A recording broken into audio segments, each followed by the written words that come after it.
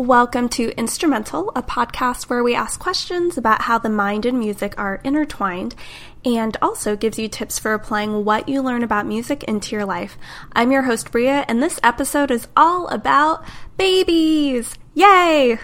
You may love them, you may hate them, you may be completely indifferent to babies, but the question we're asking today is, what musical abilities are we born with, and what might those abilities tell us about music's role in our survival as a species? Keep listening to find out more.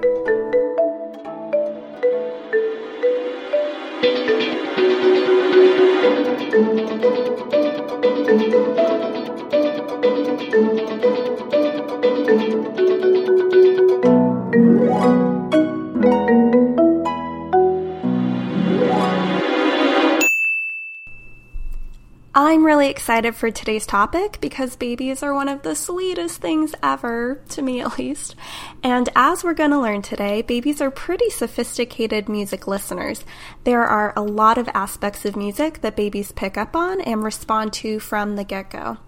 Although musical development is a whole field of study on its own, we're focusing today on what musical abilities are present in infants before they hit their first birthday. First off, why should we even care about or how babies even process music? One reason why studying infants' musical perception is so interesting is because infants are relatively naive music listeners. When we study how adults perceive and process music, researchers have to take into account that adult brains have been enculturated to certain musical traditions. As adults, our ear, so to speak, gets used to understanding music in a certain way depending on the culture that we were raised in. With babies, they haven't had much time to soak up their musical culture yet. You might think that if we go to the very beginning of a baby's life, that they would be completely blank, itsy-bitsy musical slates, where auditory information seems unorganized or noisy because they haven't had a lot of time to learn musical patterns yet. This is not the case, though. Infants are inherently musical beings and are predisposed to pay attention to music. Any features of music that infants can distinguish or take notice of is more likely to be a common way all humans process music, rather than being dependent on what musical culture they happened to be born into. Or here's another way to think about this idea. Babies don't get born being prepared to only speak one particular language. They have the capacity to learn any language, and perhaps many languages, because the language that they understand and speak as an adult depends on which languages they're surrounded by when they grow up. It's the same way with music. Some of us grew up listening to Western major and minor tonalities.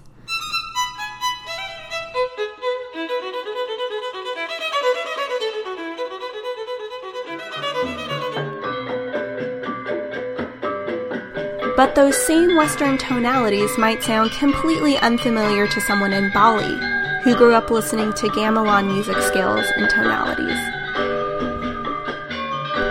Another question you might be asking is, how do researchers actually study whether infants are noticing certain musical features? It's not like you can have a conversation with a baby and ask them about what they're experiencing. Researchers have come up with some really creative ways to gain insight into when infants are noticing changes in music that they hear or when they prefer certain types of music. A common method is by measuring whether an infant turns its head towards an auditory source that it senses has changed. When we perceive something to be important or to change in the environment, we often orient our head in that direction. It's like we're devoting more of our attention to the information that's coming at us, trying to figure it out and understand what's happening. And if we prefer or enjoy that information, we'd spend more time looking in that direction. If we didn't notice a change in the environment or didn't deem a change to be important and worth our attention, then we probably wouldn't turn our head that way. The same idea can be applied to babies. In some experimental setups, the researchers teach baby participants a game of sorts. First, speakers are placed on either side of the baby's head and may be playing a repeating melody or rhythm or whatever other musical element the experiment is looking at. When there's a change in the repeating pattern and the baby turns its head to figure out what the heck is happening, then the baby is also visually rewarded with a colorful mechanical toy like a dancing bear activating and turning on. If the baby turns its head when there's no change in the music or fails to turn its head when there is a change, the toy doesn't activate. For example, let's say there's some repeating pitches that are being played on your right side, and you hear it over and over and over again.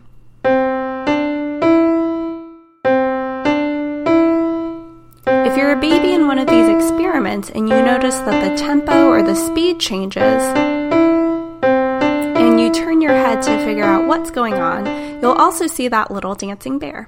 It's a really simple game, but it helps researchers understand when babies are noticing differences through their behavior. And these head-turning observations are definitely not the only way to collect information about babies' musical responses. Researchers might also monitor changes in the baby's heart rate or keep track of its brain activity, or observe other proxy behaviors like eye gaze that can tell us how babies are responding to music. Alright, what exactly are infants able to distinguish when listening to music? There are dozens and dozens and probably hundreds of studies that look at infant responses to music, and we don't have time to cover all of them, and there are also a ton of possible musical variables that have been studied. So in this episode, we're going to go over the highlights of two major elements of music. The first is rhythmic processing, and the other is pitch processing. Let's start with how infants process the rhythmic aspects of music. A major feature of music is how it's organized in time, which often encompasses the elements of rhythm and meter. And if you're not a musician, meter just refers to this recurring pattern of accents that tell the listener how the beats of the music are grouped together predictably. Like, a march has a meter where the beat is divisible by 2 because you're stepping to it and you have 2 legs. Or the waltz has a meter where the beat is divisible by 3 because there's sets of 3 movements in the dance. Infants are able to categorize rhythmic patterns based on the music's metrical structure. And an experiment by Jessica Phillips Silver and Laurel Trainer looks at how movement helps infants encode or learn different rhythmic patterns. In their experiment, they had 7-month-old infants listen to this rhythmic pattern that's metrically ambiguous. It doesn't have any accented beats, so it's not clear from listening how the rhythm should be organized. Here's a clip from the experiment of that metrically ambiguous rhythm.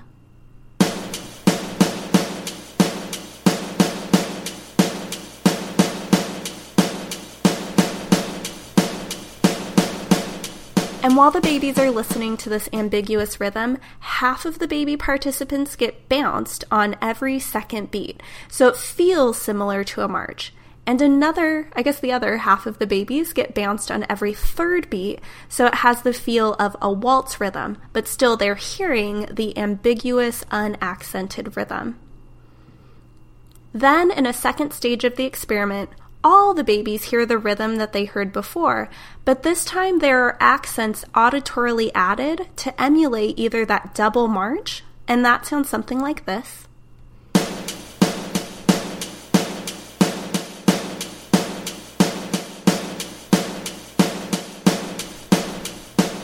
And then they hear another version of that rhythm where the accents are added to emulate that triple waltz feel. Here's a clip of that.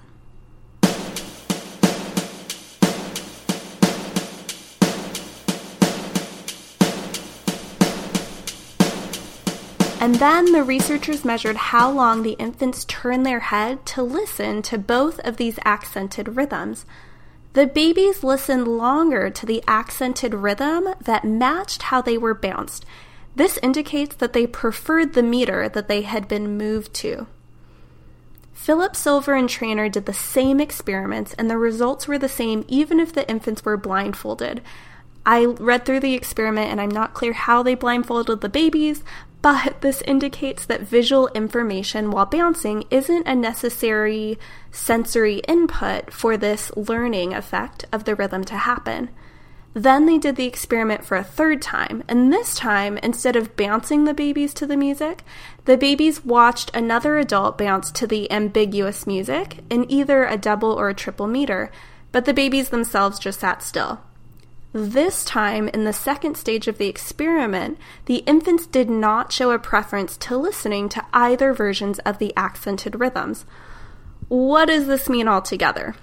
These findings indicate that movement and our body's vestibular system is a really important way that infants and babies organize and perceive musical rhythms.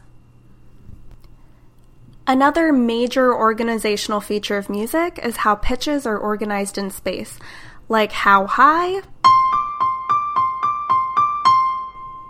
or how low we perceive a certain note to be. And babies pay attention to the pitch height of voices they hear in songs. There's evidence from Christine Tsang and Nicole Conrad that infants prefer listening to some types of songs that are sung in either a high-pitched voice or a low-pitched voice. They had 6- and 7-month-old infants listen to unfamiliar lullabies and play songs, and either type of song was heard in either a high-pitched version or a low-pitched version. Again, the infant's preference was evaluated on a head-turning preference procedure. It turns out the infants preferred listening to the low-pitched versions of the lullabies and high-pitched versions of the play songs. The researchers suggested that a song's overall pitch height communicates emotional information to the infant, and this emotional message can influence whether they pay attention to the music, but it all depends on the song's context. Another element of music that infants perceive is consonance, or generally how pleasant music sounds, and dissonance, or how unpleasant something sounds. When we combine two individual pitches, that is known as an interval, and infants seem to prefer some intervals over others. For example, babies prefer consonant-sounding intervals like a perfect fourth,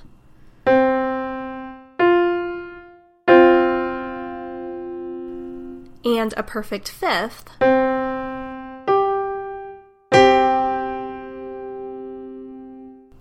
to more dissonant-sounding intervals. They do not like types of intervals that are dissonant, like this tritone.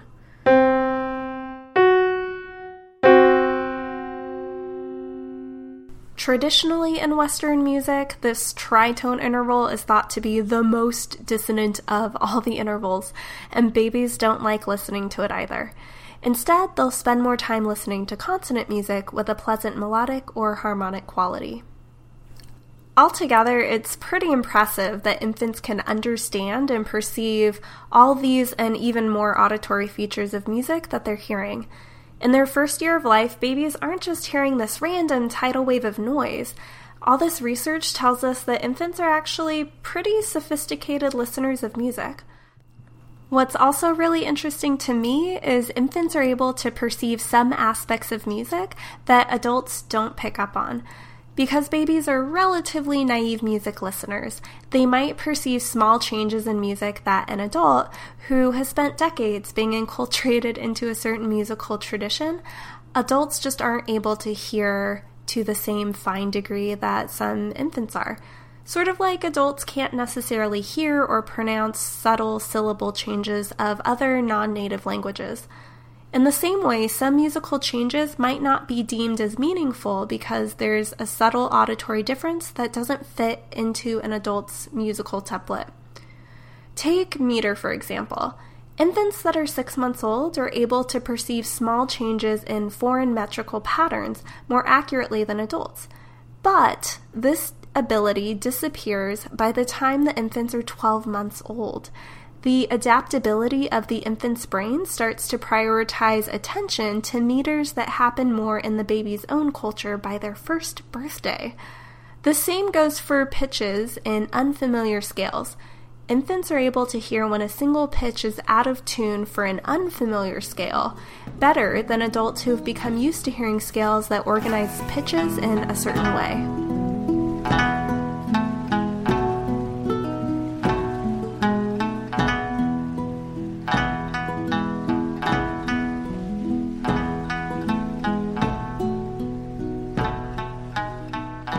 Babies use their ability to process and understand music every single day. Talking or singing that's directed towards infants has a certain quality that we all kind of know, right? We'd never greet a baby with a regular, "Good morning, it's nice to see you." Unless, I guess if you're really awkward around babies, maybe. Most of the time, our voice gets this more musical, high-pitched, slower, and more intimate sound to it. Something like, "Good morning! It's so nice to see you!" Oh gosh. And just for the record, if we're ever together in person and I happen to see baby ducklings, I will whip out the exact same voice. The point is, we generally change our vocal quality when we're communicating with babies, and it's not just me. This tone of voice is very similar for infant-directed speech and infant-directed singing. If you play versions of the same song that are sung to an infant versus not sung to an infant, adults can identify which version was sung to a baby. This ability to identify infant-directed singing holds up no matter the singer or the listener's musical and cultural backgrounds. So you could probably tell whether a voice was singing to a baby, even if you couldn't understand the words of the song, even if you weren't familiar with the musical culture, and even if you weren't a singer or a musician yourself. The way we change how we communicate with infants seems to be shared between all human cultures. Alright, so what's the advantage to the babies and even the adults when we communicate with this high-pitched, slower, and more intimate vocal quality? Well, first off, babies pay more attention to adults who speak to them with this type of musical tone because that type of musical expressiveness gives a lot of relevant information to the infant. Babies are pretty useless, I'll be honest, in terms of their own survival and ensuring that they will live to see another day, so they depend on the adults around them to help them out. Adults who communicate with these infant-directed speech qualities are non-verbally communicating to the baby that they care and that they are there to ensure that the baby gets what it needs.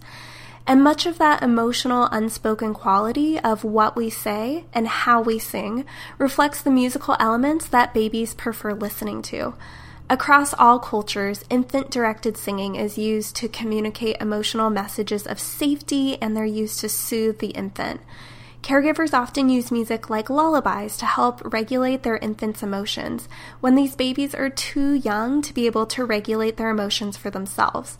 And when babies hear those musical qualities, they pay attention to whoever's singing to them, which creates this beautiful, positive social feedback loop that helps the baby and caregiver bond. Music is one of the most fundamental tools that parents use to communicate and care for and connect with their children. Everything we've learned about infants' perception of music and the role of music in emotional communication and regulation is used in music therapy. There's a specialty of music therapy called NICU music therapy, spelled NICU, which stands for Neonatal Intensive Care Unit. NICU music therapists work with infants who are medically fragile, often because they're born prematurely, and they often need support to physically regulate their bodies, get strong enough to breathe, and learn how to feed on their own. There are several NICU music therapy protocols, but one of my favorites is called multimodal stimulation, where the music therapist will hold the baby and sing to it while touching the infant's body and massaging it in a very systematic order. When the massage is synchronized with the music and the touch happen in a predetermined, developmentally appropriate way, multimodal stimulation can increase the baby's sensory tolerance to its environment and help regulate its heart rate and breathing patterns. Because these premature infants have very fragile sensory systems, the music used in the NICU needs to be rhythmically predictable and melodically consonant to support their regulation. A major element of NICU music therapy training involves learning how to read an infant's response to the music and incorporating the right balance of musical elements in real time. It's so important to get the right balance so that you don't overstimulate and harm the baby if the music becomes overwhelming, even if to our ears it might just sound like a quiet lullaby. But when used in the right way, music can be super effective for helping these infants in a way that no other medical tool can. This is one area with a really robust research foundation that highlights the effectiveness of music therapy. For example, an infant in the NICU who receives music therapy becomes physically healthy enough to go home sooner on average. For baby girls, it's an average of 12 days sooner, and for baby boys, it's an average of 2 days sooner than infants that did not receive music therapy. That is so amazing, not only because it means that these babies are stronger and healthier, but also because music therapy can potentially save hospitals thousands and thousands of dollars in medical costs. If you're interested in diving into this research a little more, I'm going to link some research from Jane Stanley and Andrea Savasco Trotter in the show notes, so check that out on our website. Of course, all this knowledge about infants' music processing can also be applied and can benefit typically developing babies. Early exposure to music, especially through caregiver-infant interactions, can build a foundation for emotion regulation and facilitate social connections that extend into the rest of a child's life. So, if you have a baby, even if you're self-conscious, I give you permission. I encourage you very strongly to sing to your baby more. Your baby cannot get enough of an emotional connection with you, and music is a great way to build up that bond. And babies prefer hearing their caregivers' voices to voices of complete strangers, even if it's Renee Fleming or another famous opera singer or a professional. Sing a lot as a parent. And you're probably a busy parent. I don't know any other kind of parent. And maybe you don't have time to put on a mini concert for your baby. But singing can be worked into the daily routine that you're already sharing with your infant. Maybe you improvise and sing a little song or a ditty between activities like prepping your baby for meals or bath time or going to bed. Or how about this? You could sing your own favorite songs with your kid in the car when you're traveling. Singing music you like is probably more fun than turning on a children's music CD that, I don't know, may or may not get irritating after listening to it for the 100th time.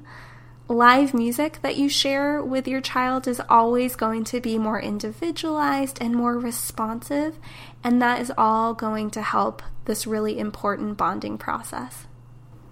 And if you do not have a baby, that's okay too. Just appreciate how amazing it is that we were born with this ability to perceive music. As infants, we were attuned from the very beginning to be responsive to the musicality in speech and, of course, singing. And this musicality helped us build and set the foundation for how we bond with others and communicate emotionally, and it probably helped us survive. Music is a basic human feature. Thanks again for listening to this episode of Instrumental. Check out our website, instrumentalpodcast.com, for show notes and more information on the research and music that you heard. Follow us on Twitter at InstrumentalPod. Thank you to Daniel Goldschmidt for composing our intro music, and our next episode will be out on Friday. I'll see you then.